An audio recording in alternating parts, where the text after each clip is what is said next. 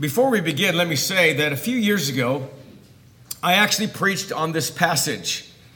And because this subject comes up all the time, I thought I might preach on this passage again. So I pulled that old sermon out, and I really didn't like it at all. I didn't think it was very clear, and I was very critical of my own sermon. So I decided to put together a new one, put it on PowerPoint, and maybe it would be a little easier to understand and perhaps less confusing on a subject that's very much misunderstood today among people that follow or study the Bible. There are three erroneous positions that come from this passage, and they are these. Number one, that Jesus, after his death and before his resurrection on the third day, descended down into the Hadean realm and preached to the departed spirits that were there. That's number one. A second erroneous position is this, that Jesus, after his death and before his resurrection on the third day, preached only to the disobedient spirits of those who lived before the flood. And third, we find that Jesus, after his death and before his resurrection on the third day, descended down into Hades as a ceremonial proclamation, whether that was literal or figurative. And undoubtedly, there are variations of these three arguments. But let's first take a historical look at this idea or where these positions actually came from. I tried to go back beyond this, and I cannot find anyone before this. But according to Alexander Campbell, there was a preacher by the name of Jesse B. Ferguson in 1844. And may I say before we go any further, this man is a perfect example of what happens when a preacher is good, what happens when a preacher is well known, and what happens when a preacher is well liked. This is what happens when a man like that deters or drifts into error. 1844, Jesse B. Ferguson. In 1 Peter chapter 3 and verses 19 and 20, he was the first one to take in the consideration a sectarian view of this passage. The passage reads this, by whom he also went and preached to the spirits in prison who formerly were disobedient. His conclusion was simply this, that Jesus preached to those in Hades while he was dead figuratively, or dead physically. You know, Alexander Campbell wrote this. I thought it was very interesting. Alexander Campbell described this man, and he said, you know, he was a man that worked with a church in Nashville, Tennessee. Alexander Campbell said that that church was made up of Nashville's elite. In fact, from the preaching of Jesse Ferguson, the congregation literally exploded into several hundred members. Now, notice what happens, though, when you leave what is right. This is, according to Alexander Campbell, this is a direct quote. I'm going to put on there what he called him and what he actually said. He said, Brother Ferguson's official position, here it is, that Jesus Christ, in or by his spiritual nature, did, after his death, actually and personally descend into Hades, usually called hell, the invisible world of wicked spirits, embracing both ante and post-diluvian. By the way, that's a fancy way of saying before and after the flood. Both ante and post-diluvian, but especially in the case before us, to preach the gospel to all the dead, not those in the flesh, but actually to spirits then in prison. Indeed, he says he preached to the imprisoned dead as his congregation. Alexander Campbell wrote, I wish he would have kept it to himself. Let me tell you what happened. Hey, a congregation in size of several hundred, this is what happened as a result. After Jesse Ferguson, and I quote, finished teaching people his erroneous views about the spirits in prison, the church was virtually destroyed. When others went in to try to restore the church, less than 60 members could be found who were willing to worship together. And by that time, Brother Ferguson was an avowed universalist. Now, what's that mean? A universalist is somebody that believes that no matter what you do in life, no matter how good or how bad you are, no matter what you practice, no matter what you do, It doesn't really matter because in the end, eventually, everybody's going to heaven. That's a universalist. In fact, that suits and fits Roman Catholicism in their doctrine of purgatory. Several years ago, there was a gentleman, he is now passed on, and I was talking to him on a job site. He was the father of a general contractor that we were painting that house. And I was talking to him about stuff, and all of a sudden he said, now wait a minute, it doesn't matter what you do. I mean, he liked to cuss like a sailor, and he liked to do whatever he wanted to do. He said, it doesn't really matter what we do, because we're all going to the halfway house anyway. In other words, we're going to go and serve whatever sentence we have to serve after this life. But in the end, it's going to be okay because everybody's going to make it. That's a universalist. Very dangerous. And may I say this too? If it doesn't matter, please get this. If it doesn't matter what I do, one way or the other, that eventually I'm going to make heaven. I could have teed off at River Lakes this morning about 8 a.m. I could have done all manner of things today. My point is, if it doesn't matter, why bother? If nothing in our life matters what we do and everybody's going to be saved anyway, then why bother? This man was a avowed universalist. He went on further to say this, but as is often the case, those who are in the process of changing from truth to error leave behind a twisted trail of division. So, I think it's obvious that everybody here understands that I am saying Jesus did not go down to the place of disembodied spirits and preach to them. But let's just do this. Let's set that conclusion aside, and let's, for sake of argument, let's say that he did. Let's say that's exactly what the passage means. Here's my question. What did he preach? If he actually did that, what did he preach? If Jesus went into Hades and preached to anyone at that time, what did he preach? Did he preach the gospel to them? What benefit could it be that Jesus would preach a message of salvation to people that were already dead? What did he preach? Also this too. Why would he preach something about a message of salvation for change when in Hades you don't have the option of changing your status at all? If they could, it certainly supports Roman Catholic doctrine of purgatory beautifully. So, what does the Bible say? In John chapter 9, I love that narrative there where Jesus heals the man that was born blind, and I'm not going to go into that story. We all know what happens. He sends him down to the pool of Siloam, he washes the clay from his eyes, and he is healed, and now he can see. What I want to do is I want to go back before that and notice two verses. This is what Jesus said to his disciples. This is what he said. In John 9 verses 4 and 5, what did Jesus say? I must work the works of him, that's God, who sent me, that's Jesus, while it is day. In other words, there's a time for me to work. The night is coming when no one can work. And as long as I am in the world, I am the light of the world. When is Jesus the light of the world himself preaching personally? When he's in the world. Because there comes a time when nobody can work. He calls that nighttime. So preaching, folks, is done to the living. Notice what else? How about this? 2 Corinthians 6 and 2. For he says, in an acceptable time I have heard you, and in the day of salvation I have helped you. Behold, now is the acceptable time. Behold, now is the day of salvation. Talking about in this life. Let's go a step further. What happens after this? What happens after this? Hebrews 9:27.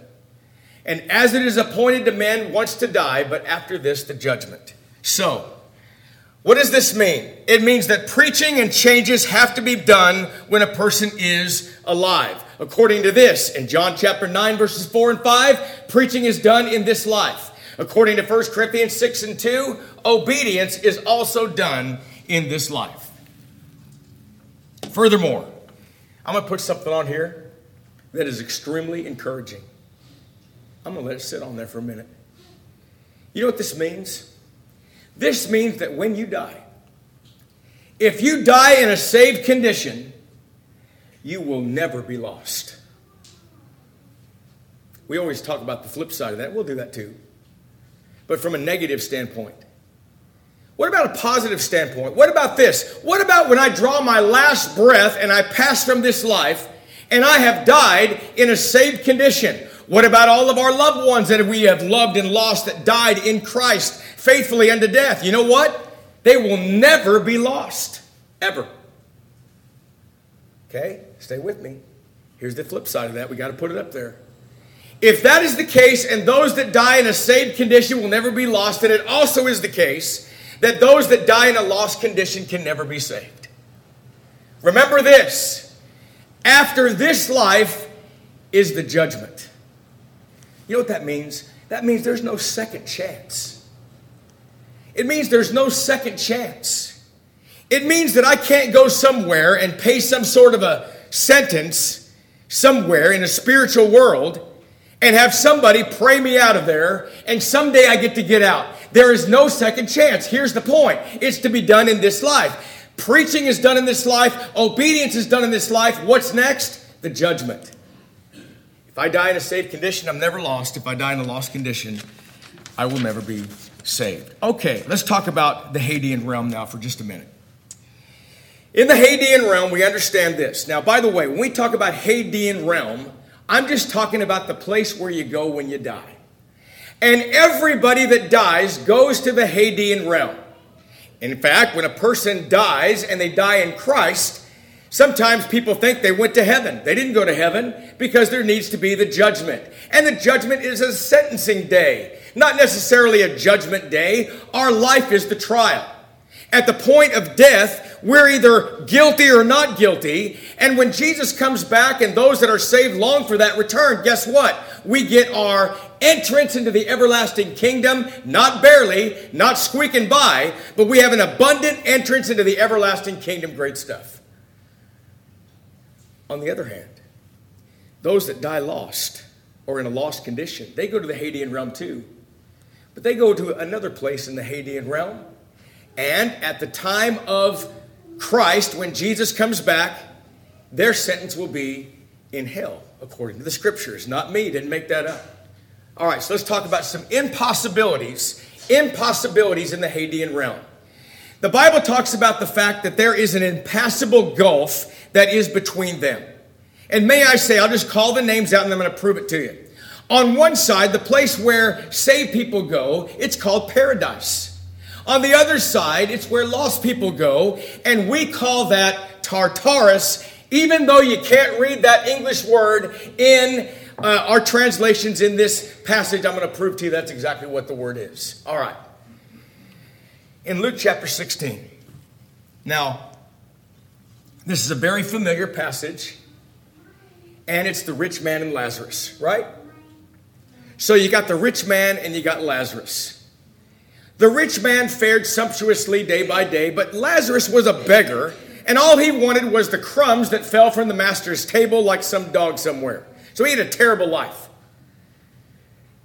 He had an awful life. They both die. Now, sometimes scholars say that this is not a true-to-life narrative, and some say that it's a parable. I'm saying this. I believe it is a true-to-life narrative, and this is the reason. In all the parables of Jesus, Jesus never mentioned anybody's name. But here he mentions a name. He says a certain rich man, and he says Lazarus, a specific person, and he mentions the name of Abraham and calls the place Abraham's bosom or the place of comfort. All that being said, it doesn't matter. Here's why. If it's a parable is a laying alongside. In other words, something from the physical realm, laying it alongside something of the spiritual realm or spiritual idea, and they both had to be true.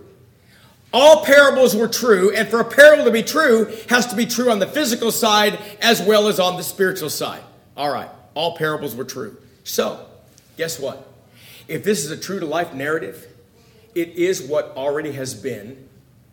And if it's a parable, it is what will be. It doesn't matter. So here we go. So it was that the beggar died and was carried by the angels to Abraham's bosom. I like what Joe Heisel said, 20 years ago I heard him say this from the pulpit. I believe it was here at Plange Road. And Joe Heisel said, I just think somehow, some way, when I cross over and it comes my time to leave this world, I think I'm not going to be afraid. And he referred to this phrase right here. Don't you think it just might be one of the angels that take you to Abraham's bosom and you're not afraid? You cross the chilly waters of death. But like this man that was saved, he was carried by the angels to Abraham's bosom. But then there was the rich man. He also died and was buried. And being in torments in Hades, I've highlighted this word for a reason. This word Hades is translated also in the King James Version as hell. What that is, that's the English version of the Greek word Tartarus. So if anybody ever wonders where you get Tartarus, it's this word right here. It's the same word that's found when it talks about Satan and a third of the host of heaven were cast out of heaven and cast down to hell or Hades. It's Tartarus. In other words, that's where lost people go. They go to Tartarus. Watch what happens. He lifted up his eyes and he saw Abraham afar off and Lazarus in his bosom. Then he cried and said, Father Abraham, have mercy on me, and send Lazarus that he may dip the tip of his finger in water and cool my tongue, for I am tormented in this flame. Now I got to tell you, I know that whatever pain he was feeling, I can't relate to, because we live in the physical realm still. So when I think about thirsty, I think about being physically thirsty. When I think about pain, I think of physical pain. This is a spiritual world or a spiritual realm. So I don't know specifically what all that means. All I know is he knew he was lost. He knew he was in torment. And he wanted Lazarus, just tip the tip of your finger in water. Just put that on my tongue. Let's go further. But Abraham said, Son, remember that in your lifetime you received your good things, and likewise Lazarus evil things. But now he is comforted and you are tormented. And notice, talking about the impossibilities in the Hadean realm. And beside this, between us and you, there is a great gulf fixed, so that those who want to pass from here to you cannot, nor can those from there pass to us. This impassable gulf here, this great gulf, A.T. Robertson says it's a permanent chasm. A.B. Bruce says its location is fixed and final. You know what that means? It's impossible to go from one side to the other. Where did Jesus go? What about those beautiful words when Jesus was on the cross and that thief says to him, Lord, remember me when thou comest into thy kingdom? And Jesus says, today thou shalt be with me in paradise. Where was Jesus? He was on the other side of the gulf fixed. He was over there where Lazarus went. He was over there at Abraham's bosom. He was over there with all of the redeemed waiting for the second coming of Christ. All of those that were doing that, that's where Jesus was. The rich man, he was on the other side where Satan and a third of the host of heaven are, chains of darkness, waiting the resurrection. So, the thief went to paradise. Are there wicked people there too? No. The wicked rich man was on the other side of the gulf, the impossible place to cross. Jesus goes to the Hadean realm of paradise where the righteous go. So here's my point. There's no reason to preach to those that are in paradise and no way to preach to those that weren't. By the way, did the righteous need to be preached to? Nope. They made it. They made it. Did the wicked need to be preached to? Sure, but it's too late. So the righteous don't need preaching in that realm, and the wicked can't get it. It's too late. According to this, because there's a great gulf fixed. So summing up so far, stay with me. Number one, Jesus did not preach to anyone in Hades pre or post-diluvian, before or after the flood, as his congregation, which is the doctrine of supported by universalism. Number two, Jesus did not preach to the disobedient in the days of Noah after he died. 3, this passage does not mean that when he died, his proclamation was so great that it even reached hell. Do you know why? Because those that were saved knew they were saved, and those that were lost knew they were lost. No proclamation. You know, there's something kind of sobering about that. It's wonderful on one hand, but it's also very sobering. You know what it is? The second that I die, the very second that I die, if I die in a saved condition, I'm going to know I'm saved. But if I die in a lost condition, I'm going to know I'm lost. There's no proclamation necessary, folks. You know you're saved and you know you're lost. Okay, so all that being said, what does the passage mean? I just told you everything that it doesn't mean. What does the passage actually mean? Let's look at it from this perspective. Let's look at the passage again on the screen. 1 Peter 3, 18 and 19. By whom also he went and preached to the spirits in prison, who formerly were disobedient, when once the divine long-suffering waited in the days of Noah, while the ark was being prepared, in which a few, that is, 8 souls, were saved by water. There are 2 key phrases in here. Watch. 1, it was in the days of Noah. And 2, it was while the ark was being prepared. So in other words, there's the time frame. It was in the days of Noah. And number 2, it was while the ark was being prepared. And incidentally, it took 120 years to build that thing. We're talking about preaching that was done in that time period. Now, here are some identifying characteristics and considerations. Here they are. Number 1, they were spirits that lived during the days of Noah. Number 2, specifically, there were those that were disobedient during the 120 years that the ark was being prepared. 3, they were taught while Noah was building the ark. 4, therefore they were disobedient during the time that the ark was being built. And number 5, and finally, Jesus Christ's Spirit was involved. All of those considerations are true. So, okay, all right. Well, the question is, how? This is so simple. I'm going to tell you something, folks. This is so simple, it takes a preacher to foul this up. This is so simple. This is how. Very, very easy to understand. Jesus Christ, in his spirit and not in the flesh, during the days of Noah, proclaimed God's truth to evil people, pre-flood generation. And he did so through Noah, a preacher of righteousness. He had a preacher do it. He had a man do it. That's what he did.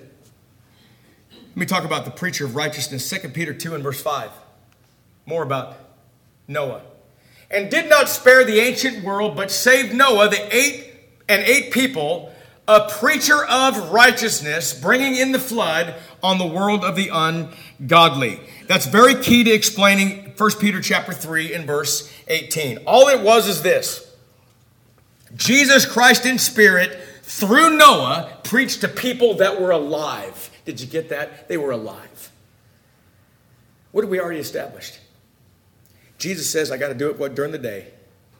I got to do my preaching. I got to do my work during the day. Because there's going to come a time when nighttime comes and no man can work, right? So the preaching was done in the day. Also, Paul said to those at Corinth, obedience is now, in the day. So, when Jesus Christ, through Noah, preached to evil people, they were alive on the earth. But I want to notice this passage right here. This shows about the Spirit of Jesus Christ in a preacher that was living. Of this salvation the prophets have inquired and searched carefully, who prophesied of the grace that would come to you, searching what manner of time the Spirit of Christ was in them, was indicating when he testified beforehand the sufferings of Christ and the glories that would follow. In other words, the Spirit of Christ was also in those Old Testament prophets too, just like in Noah, a preacher of righteousness. So, when Christ through Noah preached to those evil people, they were alive on the earth. But at the time that Peter wrote the letter, they were long dead, and their spirits were suffering in the prison of hell known as Tartarus. Do you know what this is called? This is called a prolepsis. Let me paraphrase it this way. Christ was made alive in the spirit And in the spirit, during the days of Noah, he preached to evil people whose spirits are now in the prison of Tartarus punishment. This is called a prolepsis. What in the world is that? What's a prolepsis? A prolepsis involves bringing two time frames together into one expression. Let me give you an example. President Abraham Lincoln was born in Kentucky. Was he president when he was born? No. But it's bringing two time frames or two eras together in one expression involving that. President Abraham Lincoln was born in Kentucky. In other words, that is a prolepsis. Now, it's a common mode of expression that associates a current fact with a prior or antecedent event. And with reference to 1 Peter 3:18 and 19, the preaching was done by Christ in spirit through a preacher that was alive named Noah in ancient times to living people. And at the time of the writing, though, they were not alive. But let's furthermore go on. What about 1 Peter 4 and 6? And the reason I wanted to talk about this is because this is a passage that's often misunderstood and misapplied. And in doing so, the passage itself has been used to support the idea of baptism by proxy. In other words, it doesn't matter, you're dead, you're gone. But somebody that's living, that's wonderful, that loves you, they can be baptized for the dead. There are religious persuasions that believe that. In other words, something on the physical realm can be done for somebody on the spiritual side. So, that's this verse here. 1 Peter chapter 4 and verse 6 says, "For this reason, the gospel was preached also to those who are dead, that they might be judged according to men in the flesh, but live according to God in the Spirit." What is that? It's a prolepsis. The gospel was preached to the living, but at the time of the writing, they were dead. Regarding prison, regarding this idea of prison, Burton Kaufman said this: "There's not a line in the passage that requires us to believe that Jesus Christ preached personally to those spirits during the 3 days that he laid in the tomb." Folks, that's a misunderstanding of the passage. And if that's not the case, what did he preach? Those on the safe side, that's where Jesus was. You can't get across to preach to those that are on the lost side. So, in conclusion, I'll just sum it up again. This passage means this: that Jesus Christ, by his Spirit in Noah, preached through Noah, a preacher, to people who were living during the days of Noah, while the ark was being prepared for the 120 years and while those people were still alive. But at the time of Peter's writing, they were in the prison of Tartarus. And you know what, folks? They are still there today, waiting for the judgment. As it's appointed unto men once to die, but after this, the judgment. You know, it is not uncommon, or it's not hard or far-fetched to understand and believe that the Lord works through people. In fact, if you stop and consider the Word of God, consider this, please. We have, as one preacher said one time, we have the power of God in the hands of man. In other words, Jesus is not going to work on people directly, miraculously. Neither is God, nor the Holy Spirit. The only way that people can make changes in their life, according to what Paul said in 2 Corinthians, is to make them personally by way of choice while they're still living. And during the time that you're still living, you can make all manner of changes. You can change for the rest of your life. In fact, I'll tell you this right now. This is the greatest thing in the world is about being a Christian. You know why?